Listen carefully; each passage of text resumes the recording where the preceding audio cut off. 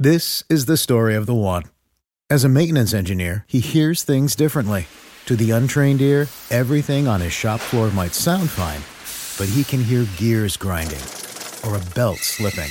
So he steps in to fix the problem at hand before it gets out of hand. And he knows Grainger's got the right product he needs to get the job done, which is music to his ears.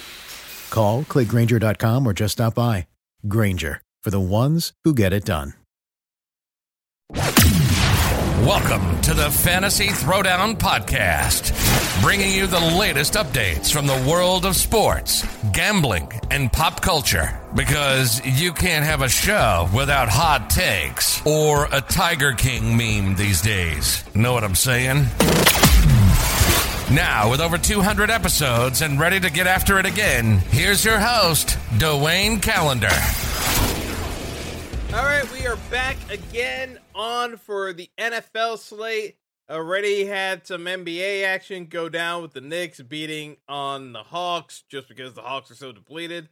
But get that out of the way. We got to talk some football, though. Two-gamer, interesting games in terms of style and matchups where we've got Green Bay hosting the Browns. Whom, it's kind of weird because the Browns are supposedly healthier, I guess is the word to call it, with folks out of protocol. I don't even know what to say. Yeah, and, whoa, man. Oh, this slate I'm just seeing the news about the Ravens. So now, not only do we not have Lamar Jackson because the ankle injury is apparently worse than we thought, literally no Tyler Huntley because he's tested positive for COVID and is in the protocols. Man, the Ravens have no QB, and I was already on them for picks, so I'm kind of locked in certain pools. Oh, that sucks. Woo, man, that's a bad break. Yeah. Anyway, let's get into this slate. So, in terms of the spread, we've got Green Bay lines up to 7. I mean, it's 7.5. The line did not move. Actually, I thought the line started at 7. It's at 7.5. It began at 7.5. Baker Mayfield is supposedly in. The line still has not moved. The odds makers have so little faith in Baker Mayfield that nothing has actually changed about this line. That is about as disrespectful as it gets in terms of being an NFL QB. You are in the game, and it's like the line does not move with Baker Mayfield. I mean, so both Baker cleared protocols and Case Keenum cleared protocols. Honestly, if I'm the Browns, I play Case Keenum over Baker. I still don't think Baker's healthy. And in this game, you actually need a QB healthy enough to execute the game plan to stall out the drives with long, prolonged drives to keep Green Bay's offense off the field. Because to me, that's the way Cleveland wins this game. They have to be able to keep Green Bay off the field. This line is at 46.5. I expect Green Bay to score 30 points in this game. So I don't see how this works out in any way, shape, or form unless somehow Cleveland can put up points. And yes, they can give the ball to Nick Chubb, but at certain points they're going to have to make a couple throws. And my biggest issue with everything going on is the fact that I don't know where Cleveland's passing attack is going to be, because it's just been such a hodgepodge. Of course, they try to blame it on Odell, but outside of just one or two games with Landry and maybe Donovan Peoples-Jones, the passing attack has not been there, and they keep chucking the ball. So it's one of those things where realistically they need to run more and actually execute some well-timed play-action passes, but because they're so inefficient throwing the ball, they can't even do that. So I don't see where Cleveland keeps this game close, which is why I am so torn on even suggesting that you play Nick Chubb, even though I know how good Nick Chubb is. But to me, the predication of playing Nick Chubb is the fact that he's going to get plenty of touches. But if Green Bay goes up 2 scores and forces Cleveland to throw, how much involvement is Nick Chubb truly going to get in this offense? I'm not entirely sold on it. I almost think from a leverage standpoint, you're better off fading Nick Chubb and playing A.J. Dillon in a blowout script for the Packers just to get a little bit different and start concentrating on the nightcap. Because I don't see enough points from Cleveland to justify Nick Chubb's price. Nick Chubb has to score at least a touchdown at 7,200 at his price tag. And I just don't know. I don't see enough. If it's Baker, and it should be Baker, Jarvis Landry, 5,100. Again, if you're playing Chubb, you need this game to be close. So to me, if you're playing Chubb, you might as well play Landry because you need 2 primary pieces on Cleveland to get going, and the best candidates would be Chubb and Landry. Now, I don't know in terms of the overall landscape, like just in terms of how these teams are suited for one another. Again, I just think that Green Bay is going to be able to throw on this secondary. I love Aaron Rodgers in this matchup. So to me, I think Landry, you got to have some shares of him as an alternative to get off of Chubb. And where I'm looking at it is you play Aaron Rodgers. Obviously, you have Devontae Adams at 8,700. He's very expensive. But DraftKings made the pricing cheaper this week for some reason to get more casual players involved. It's the only reason why it's like price should not really come into a factor with your builds today. I'm being perfectly honest. Like, this is a very straightforward 2-gamer slate to build. It's not that hard to build lineups. So I'm not even going to talk about pricing because realistically, you can fit all these pieces because they mispriced multiple players. So, I mean, in terms of this early game, you've got Valdes-Scantling out. So, with Valdes-Scantling out, I mean, he was on the COVID list. Lazard, again, mispricing. He's only 4,100. Lazard gets red zone targets. Yes, he dropped some passes last week. Aaron Rodgers is still going back to him because he likes him. He blocks. He likes the fact that he's active. He fills that Randall Cobb role that Rodgers is very fond of with Cobb on IR. Lazard is going to get targeted. To me, like, Lazard is I can't see how you don't play Lazard today unless you're just trying to game stack on certain builds. But I just think Lazard is too easy of a play and just mispriced. So, to me, you don't even need to get cute with the Browns pieces because I think the Packers still outscore them. And they're low. They're not that expensive. Again, price should not be that big of an issue in pricing, building lineups for this slate. So to me, even Donovan Peoples-Jones is a deep field GPP play only because I think Lazard outscores him. And Lazard's cheaper. That's the thing.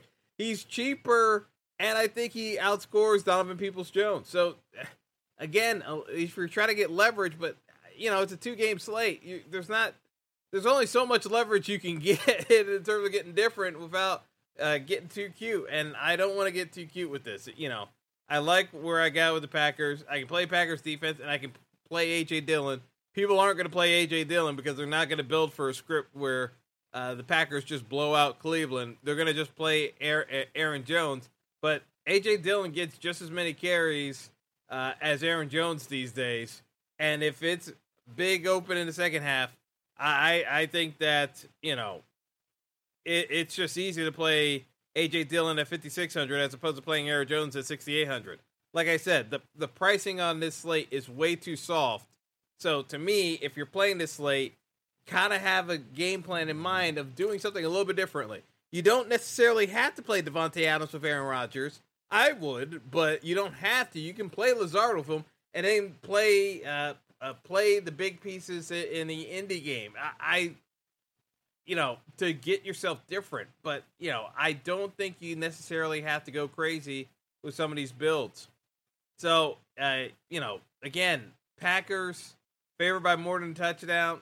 I don't see any reason why to change that. Like, there's no take I have here where Cleveland is really making this, because the weaknesses Cleveland has, Green Bay's good at exploiting.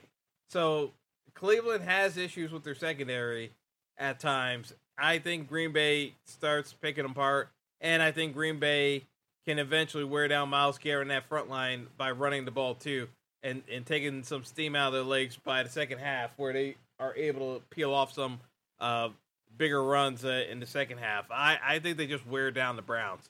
I don't see the Browns doing that much on offense, just because where Green Bay struggled last week was the fact that the Ravens were able to move outside the pocket and be able to break contain. The Browns aren't going to be able to do that. I mean, we know Baker can't move, and we know what we got with Case Keenum if Case Keenum gets the nod, but it's going to be Baker more often than not. They're setting Baker up to save his job or to fail miserably. It's really that simple, because if the Browns don't win this game, their playoff hopes are pretty much done. So again, could the Browns somehow pull off an upset? I guess, but it's really going to depend on if Nick Chubb can run for over 150 yards. I'm just not sold on it. I'm really not. So I'm not going to force the issue.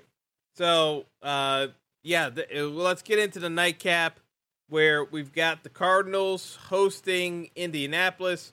The Cardinals have moved up to a 2-point favorite. The line started at the Cardinals favored by a half point.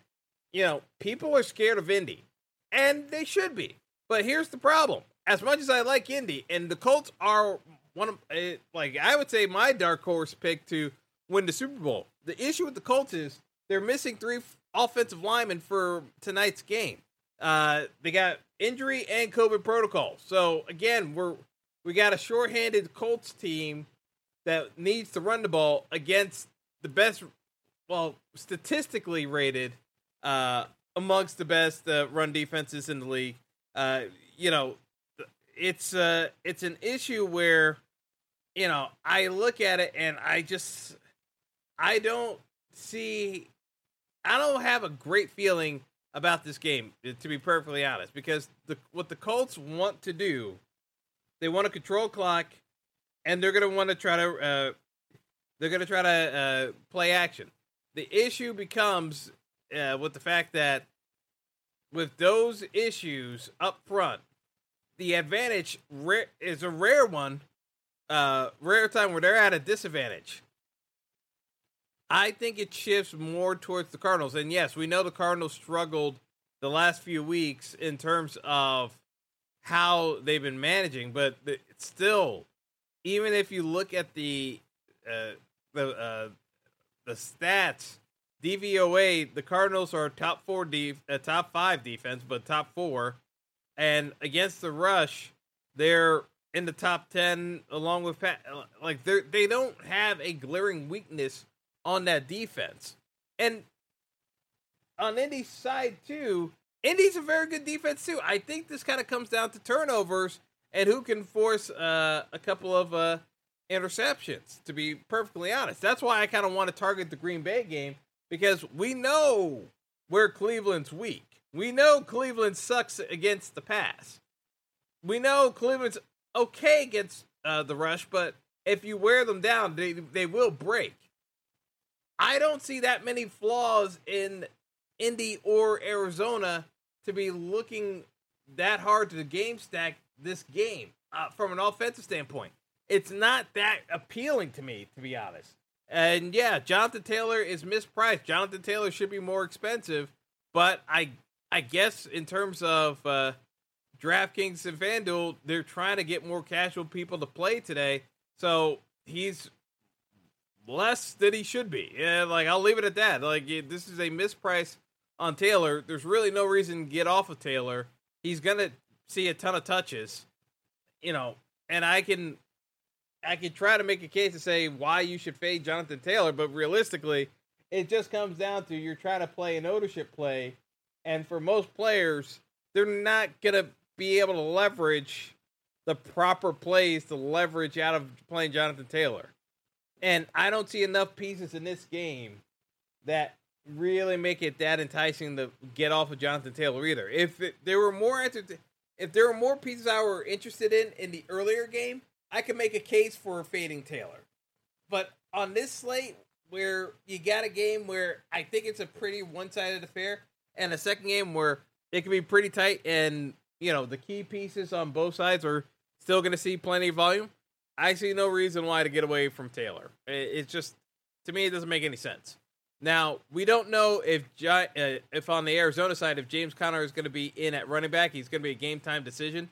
So, my thing is, I see Chase Edmonds as just as viable a play, because if Conner's already this banged up with his heel, why wouldn't Arizona throw it to Edmonds out of the backfield anyway, just to take the load off of Conner?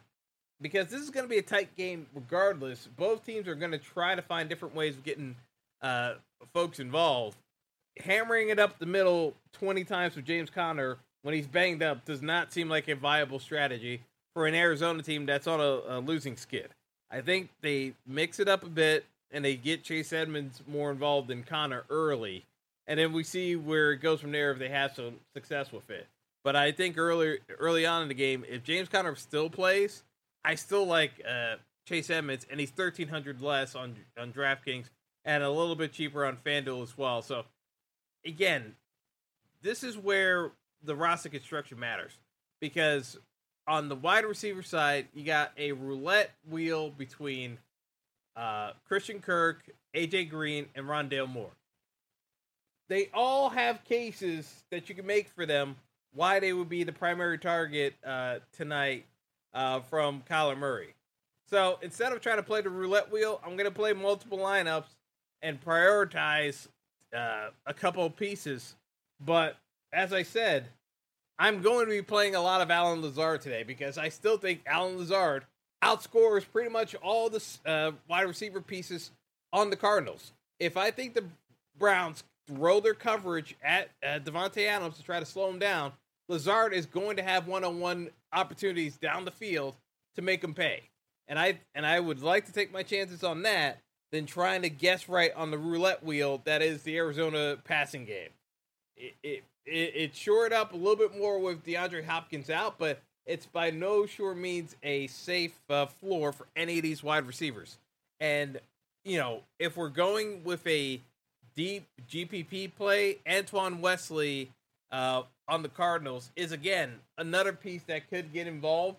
But, again, it's deep GPP, so it's going to be a home run shot. He's only going to get maybe 3 or 4 targets max in the game for a home run threat play.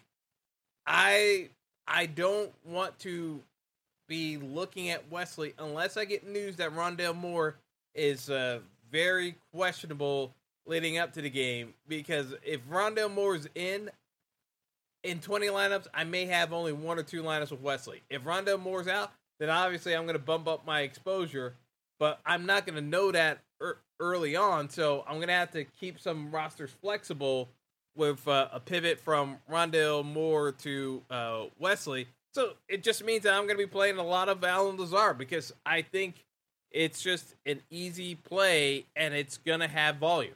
Now, in terms of the tight ends, I think it's Zach Ertz and Josh Degura. I know people are going to talk themselves into Austin Hooper and David Njoku on the Brown side. Ertz plays for the Cardinals. Degura plays for the Packers. And people are going to talk themselves into Austin Hooper and David Njoku. The problem with the Browns, their passing attack is incredibly spastic. So, to me, there's no rhythm or flow to that offense. You need a red zone target to make tight end work. And to me, I can't guarantee a red zone tight end target for a touchdown the way I could see it for Arizona and Green Bay. Aaron Rodgers is looking for Deguara as one of those options. He's going to throw to Devontae Adams without question. He's going to throw to Lazard. But Deguara has gotten red zone targets. It's not out of the realm possibility Deguara gets a touchdown today. So, with that being said, Deguara is $2,800. I can pay up for Njoku at $3,100 or Austin Hooper at $3,600. But realistically, are they going to get that many more targets than Deguara outside of the red zone? I don't think so. I really don't. So, to me, I can pay up for Ertz or I can pay down for Deguara. Trying to go into the middle where I think some people are going to try to play with Hooper and Njoku, I got to rely on Baker Mayfield to have his act together, and I'd rather not do that to myself. Because to me, it's more like I'm poking myself in the eye for no good reason. I don't need to play these tight end plays when I have a superior option up top that I know is getting work, and I have an option at the bottom that has just a similar floor and ceiling potential for less money. And he's going to be lower owned. Because I just think that even though Hooper and Njoku are going to get split ownership, they're still going to be higher owned than Deguara because they're more well known. So I'm just not going to force myself to fall into that Cleveland tight end trap. I'll let everyone else do it. I'm going to be way, way, way under the field, if not fade them completely, because I just think that that's a recipe for disaster, in my opinion. So, as I said, I'm big on Green Bay. The second game, you can go either way, in my opinion. But, it's a little bit harder trying to make the Cleveland pieces work because for Cleveland to work, you have to believe this game's going to be close. I, for one, am not one of those people who thinks this game's going to be all that particularly close. But, we've seen stranger things happen. But I have my doubts about Cleveland today. This game could get ugly, even though you got some guys back from protocol. They needed to win that game against the Raiders. That was the game to win. This game was the stretch game of maybe if we got it in the tank, we can get it done. They tried to sell out late to get that game Monday, knowing that today might be a tough day in the office. So we'll see. But, as I said, don't overthink it in terms of roster construction today, because I think it's pretty self-explanatory, the plays to go. It's just a matter of, you got the salary to do it, so what else are you doing to do? You can do 1 or 2 pivots. Don't do 3 or 4, because then you're just going overboard. I just think you're limiting your options if you try to go overly complex with it. So that's all I got. So best of luck to everyone. And, we've got Boston and Milwaukee playing right now. Boston out to an early lead, so we'll see how the games hold up. But like I said, I was lower on these middle of the pack NBA games. I want to concentrate more on the prime time, so I backloaded most of my builds for the 8 p.m. and on game. So we'll leave it at that. So that's all for now, folks. Best of luck to you in your NFL contest today, and until next time. Thanks for listening to the Fantasy Throwdown Podcast. Be sure to like and subscribe to the show on Apple Podcasts, Google Podcasts, and all other major outlets.